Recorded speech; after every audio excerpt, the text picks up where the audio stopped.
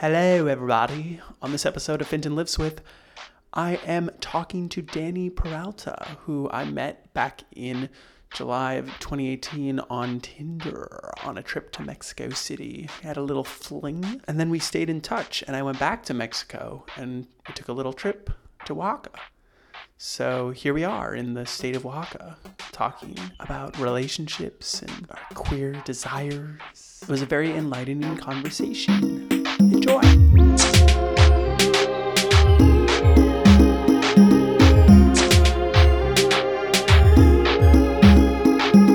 Please introduce yourself. Give your full introduction. Okay, I'm Daniel Peralta, and I'm Mexican, and we're right now in Puerto Escondido, and I'm a filmmaker, I think. Yeah. What do you mean you think? I don't know. I'm a filmmaker. I just said that because of I didn't finish the career, but yeah, I am. I truly think I am. Yes, you make films, and that's what you do, and you also take photos. So I would consider you a photographer as well. Yeah. I'm a photographer. Yes, and you've been documenting this trip very well. We've been traveling together for a week now, probably, with Luke Moizan, who needs to be featured on the podcast. I don't know how he hasn't been featured on the podcast yet. And yeah, so I want to start with what we just went through. I want to start with the what is I already forgot the word for it. Temazcal. Say it. Temazcal. So the temazcal, which is, as it was described to us, the indigenous, ancient. It's been around for 40,000 years or something like that, and it is the process of being brought back into the womb of the earth and then coming out reborn almost. And so what you're literally doing is there are a lot of hot volcanic stones that are brought into this hut built into the ground, and then they pour water on it, and there's 3 rounds or as many rounds as you want. We had 2 rounds, and you're sweating a lot. You're just sweating. So that's what we went through. I want to hear your expectation, like going into it first. What did you expect? Some kind of like sauna thing. I was just like, oh yeah, this is gonna be like.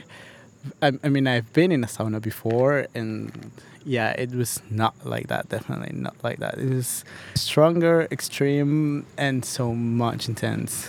Can you describe the moment where you just thought it was like too much? Because I feel like you reached that moment. Yeah. It was the. I mean, they put water in the volcano stones, and it was the second time. I felt dizzy, and I started to like doing some things with my fingers. Actually, it was like, I don't know if it had like some kind of drug or something. I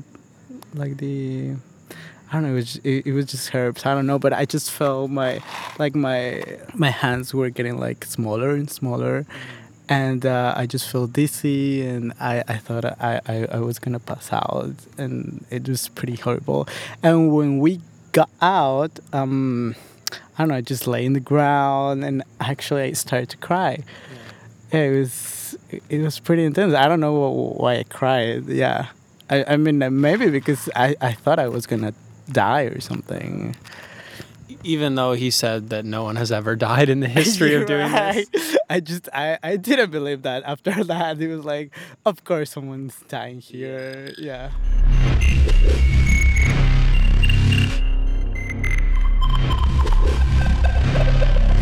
I did go into it knowing what to expect, that it would be extremely intense, but it was still more intense than I thought it would be.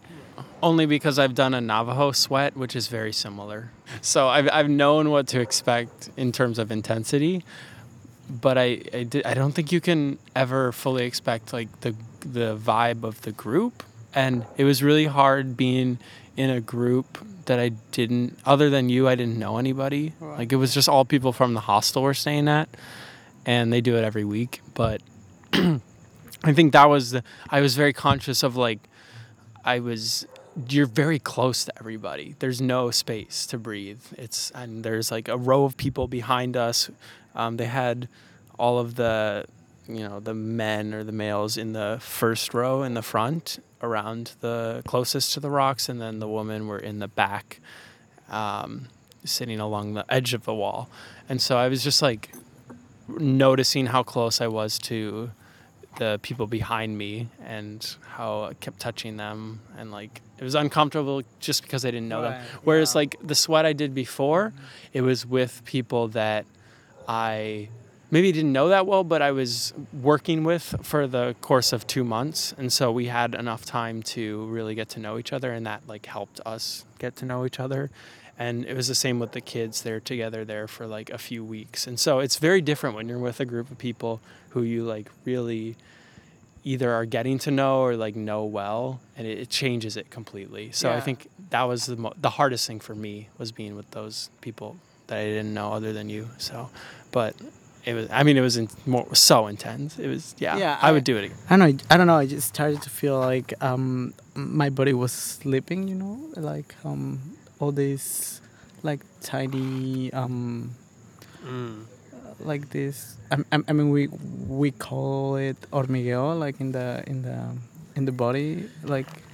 I think it's maybe like pins and needles. Right. Would be like, yeah. It's like it feels like you're getting stabbed just like that by little needles. Yeah, I felt that too with my arms, and other people described their ears burning, or like some part of their body just getting so hot and unbearable. And you could hear it, like everyone was just breathing. During the first round, everyone was singing, and like, it wasn't that bad. And I was singing too. I was like trying to sing along with the Spanish.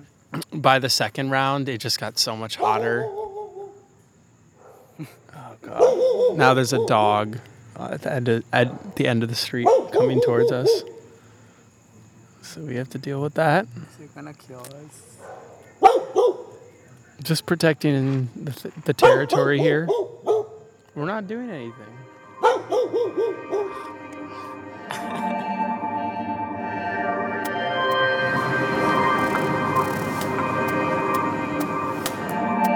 So to avoid being mauled by a wild dog, we relocated to the other side of the city of Puerto Escondido.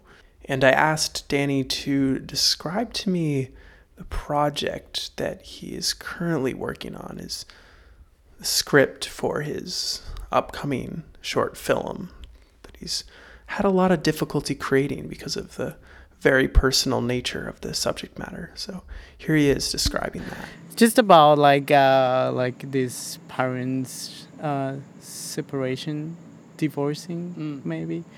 Yeah, but it's not about divorcing. It's just about this fighting, and I don't know, when I was a child I suffered a lot about that. It was just like, I don't know, I just saw them like this perfect couple, and this like they have love in everywhere, but there was this time that my father cheated.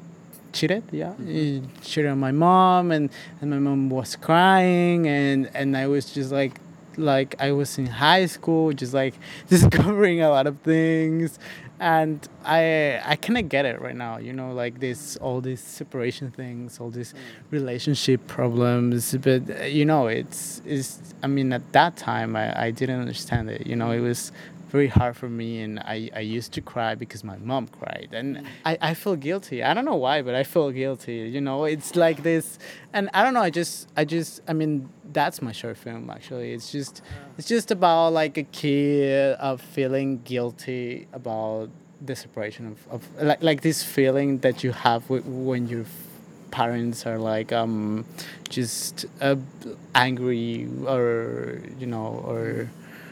in the process of the separation. Yeah, it's just about that. Was it something that your parents were trying to hide from you when you were a kid? Right, yeah, because we haven't talked about it, like, in any moment. Yeah. Mm-hmm. I mean, and that's why I haven't come out with my parents. It's just, okay.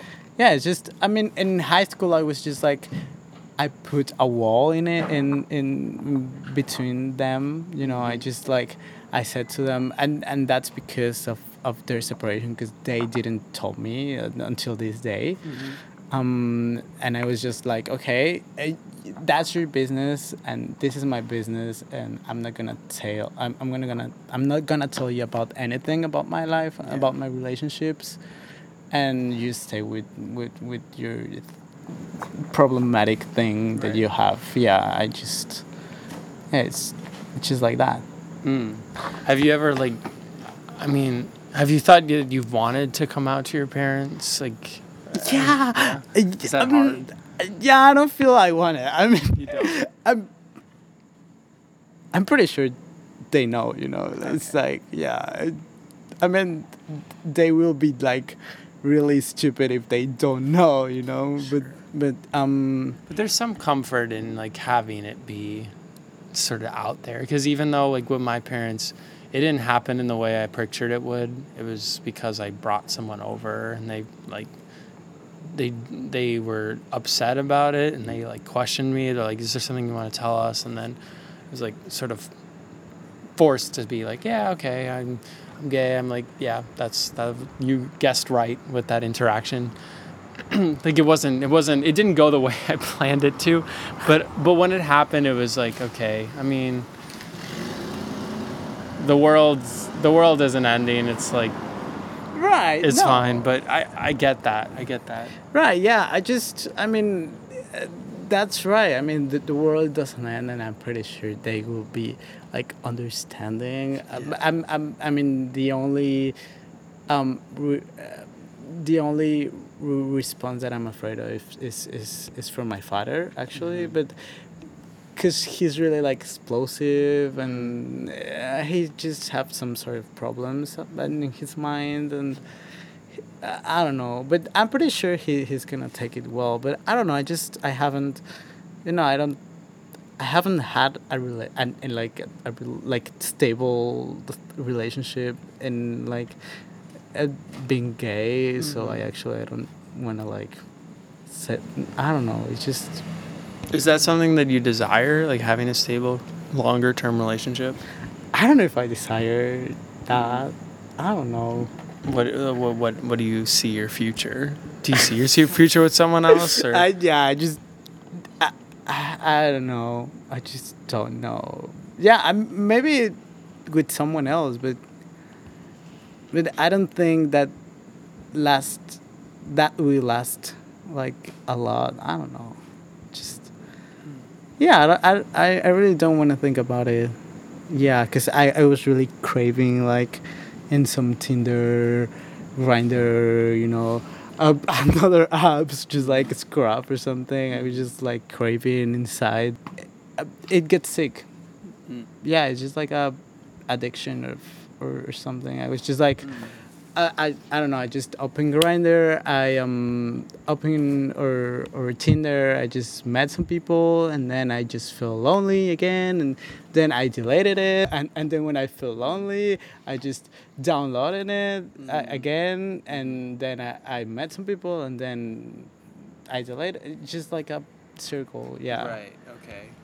Yeah, that's interesting. I mean, because we should probably mention this, that we met on Tinder in Right. July when I was in Mexico City for a couple weeks. Just I tend to, like, when I travel, I go on Tinder just like meet other queer people because it's interesting.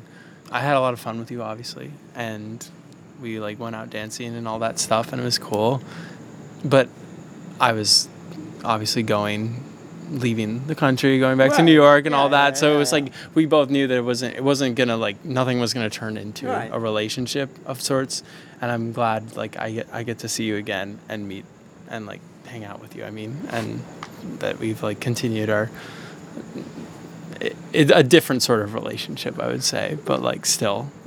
Right. I don't know. I just learned about it like with this Colombian boy. That's why I went to Colombia like 2 times, and he came also 2 times. I don't know. It's just weird. I mean, we are still talking, but it's just like because we connected too much. But he's there and I'm here, and just I'm I'm not moving from here, and he's not moving from there. You know, Yeah. it's just, it's fine. Yeah. I don't know about it, and I don't know if I want a relationship actually. I don't know. I mean, That's I'm fair. just I haven't had one. You Yeah. know, it's just. That's totally fair. I'm currently in my longest relationship that I've been in, and it's been 3 or 4 months now, and it's wonderful. But in the past, it hasn't lasted because of exactly the reason you described, because of travel or distance, and because I was like moving a lot for work, and I couldn't stay with one person, even though I like knew that I sort of desired that in the back of my mind, even though I would justify it in a way that's like I'm just like free flowing, whatever. But I don't know. For me, I like where I'm at now, and I like the person I'm with, and I guess you imagine a future with everyone that you've like dating or like seeing for more than just like a week or whatever.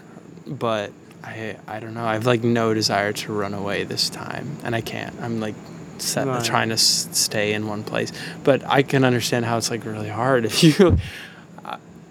you're like interested in someone that's far away. Mexico and Colombia are far away. That's yeah, not an it's super easy away. trip. That's not just like the next city over or anything, or like the next state or whatever. Do you think you're justifying not wanting to be in a relationship because you found someone who you're Someone interested that in, is and it's far. just difficult to? It's like long-term relationships they're really not for everyone. They're really difficult. I can't do it. Yeah, they're really difficult, but I don't know. I see myself in a relationship. I just think so that in the future I will be in a relationship. But I don't know. I mean, many people, like the people that I know, it's just like having fun. You know, it's just, and it's fine. Mm-hmm. I mean, I want to Yeah. have fun too. You know, it's just, yeah, just like that. I don't know. Every people I know, it's just like they don't want something serious, you know, and and I just accept that, you know. But I don't know if I want something, but I just know that I want something with something special. I don't know if a relationship, Mm-hmm. but you know, just to be like feeling loved or something about some like from someone and vice versa. Yeah. I would say, though, from what I've seen with you, is that you've got strong friendships. And I really think that's an incredible thing, because it's hard. It's hard to have that sometimes. For me, like my good friends, like Luke and some of my other friends, are in different cities and far away. But I mean, it seems like you've developed very strong friendships with people in Mexico City and like where you are. And I think it's not the same as a relationship, but it's like, I mean, you have Yeah. like people you can just like call up and just talk Right. to, and I think that's so important. Like, Right. you need that. Yeah. So there's no pressure to be in a romantic relationship. Like it's not. I think it's a script that we're often fed, that it's like this is the way to do it. Our parents did it. They're like, in long-term relationships, even if there are some hiccups here and there, they're still like, you know. I mean, my parents have been together for longer than I've been alive, so it's like a hell of a long time. It's hard to imagine, and it's a monogamous relationship, and that was sort of the only thing. But we have like more options now, and I think it can be more flexible in terms of what we see. We don't have to we don't have to be in like a long-term monogamous relationship to be happy. So Right. that's cool. It's cool. Yeah. I just think that you don't have to be in a monogamous Monogamous. Like with one monogamous person. relationship. I just started to think about it. Like I always have like this tiny like seed in my mind that this like that this society, you know, puts you, and you have to be in a monogamous relationship. Of course. You know, and you just I mean I'm just searching for it. You know, even if I'm not agree with it, you know, I'm just searching because I have like this little seed in my mind.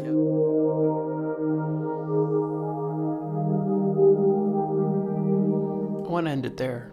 I did continue talking, and I went into a whole sociological explanation about monogamy and polyamory and whatnot, but I didn't feel like it was very relevant for this very personal conversation. You can always try to prescribe theory and talk through the roof about society forces us to behave in one way and whatnot, but I just wanted to leave it at that, planting a seed.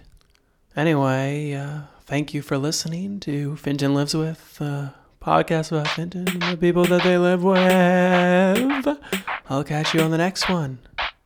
Bye.